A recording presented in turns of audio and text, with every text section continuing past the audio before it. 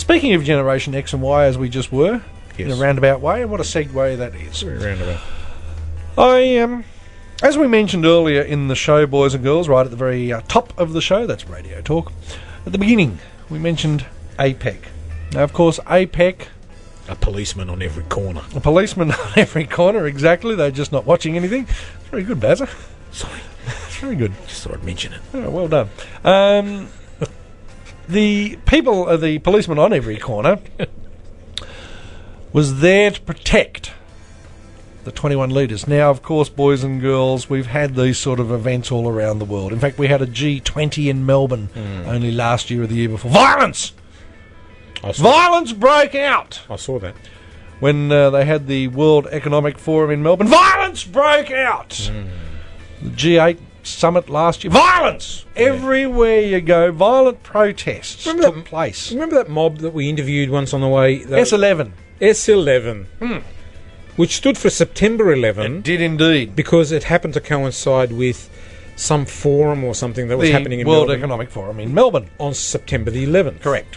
And then they changed it to another date. Well, they had to move it a little bit because it was a bit tacky. Fucked up their T-shirts a bit, didn't it? Made a hell of a mess. Another date. Made a hell of a mess. Anyway, in Sydney, boys and girls, weeks of potential trouble was brewing.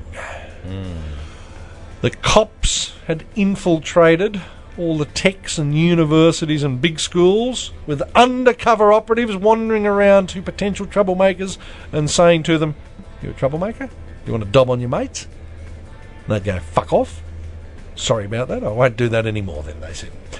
Anyway, it looked big. And we had the police on every corner. And not just one or two, boys and girls. We had hundreds, thousands of police. Billions. Let's not get carried away. Sorry. We had thousands.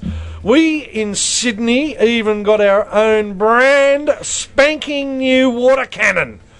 Of course, didn't have any water in it because we're in a drought, but that doesn't matter. No, it looked good. It had shiny bloody wheels, let me tell you. Yep. Ready to crush protesters. We had buses that they'd confiscated from the local bus company, and they'd put big steel barriers over them, and they lined the bloody roads with these steel barriered buses because the protesters were coming, boys and girls. There was going to be hundreds of thousands of them. They were going to be marching in the street. There was going to be blood. There was going to be chaos. And you know what happened?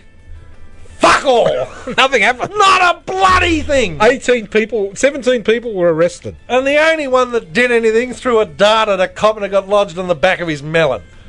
A dart. That was it. But no, one of them got hit on the head with a steel pole. pole. That was the same bloke, though. Was it? Yes. So they called the dart the steel pole? No, he threw a dart because he thought he was at the pub. He was a pom. Right. And then he thought he was a pommy soccer hooligan, so he smacked Plod over the head with an iron bar. Oh, right. But it wasn't much of a hit. Like, it didn't kill him, didn't knock him out. That was it. That's it, the extent That was the extent of it. And you know why? You know why, Fish? Probably because of the volume of police presence. No, got nothing to do with it. No. Generation Y. Oh, wusses. Absolute wusses. Pathetic excuse for protesters. You young people ought to be bloody ashamed with yourself. That's all I can say. You wouldn't get off your ass and get a bloody weapon from a garbage bin or a bloody car driving by or rip a phone box off the wall and smack it into the head of a copper. No, you'd rather just all stand around in your frilly bloody t-shirts with a bit of bloody colour on them, drinking a fucking cafe latte, wouldn't you? You're pathetic, that's all I can say. You're a complete and utter disgrace to the protesting movement. Fish, would you agree with that? Yeah, I'm pretty much on your side. And they did have weapons with them that they could have used. Everyone had a mobile phone. Oh, of course. But, no, they don't want to wreck their new Motorola or too busy Nokia. Taking bloody photos of flowery-headed girls. That's what it was. I've never been so disappointed in the younger generation. They're a disgrace. My life. They are a complete disgrace, and they should be just appalled. I'm ashamed. Ashamed. That's the word I was thinking of. I'm ashamed to be associated. They should be ashamed of themselves. Where would you have been if your bloody protesters in the Vietnam War had just wandered around all frilly, fluffy, and everything, and done fuck all?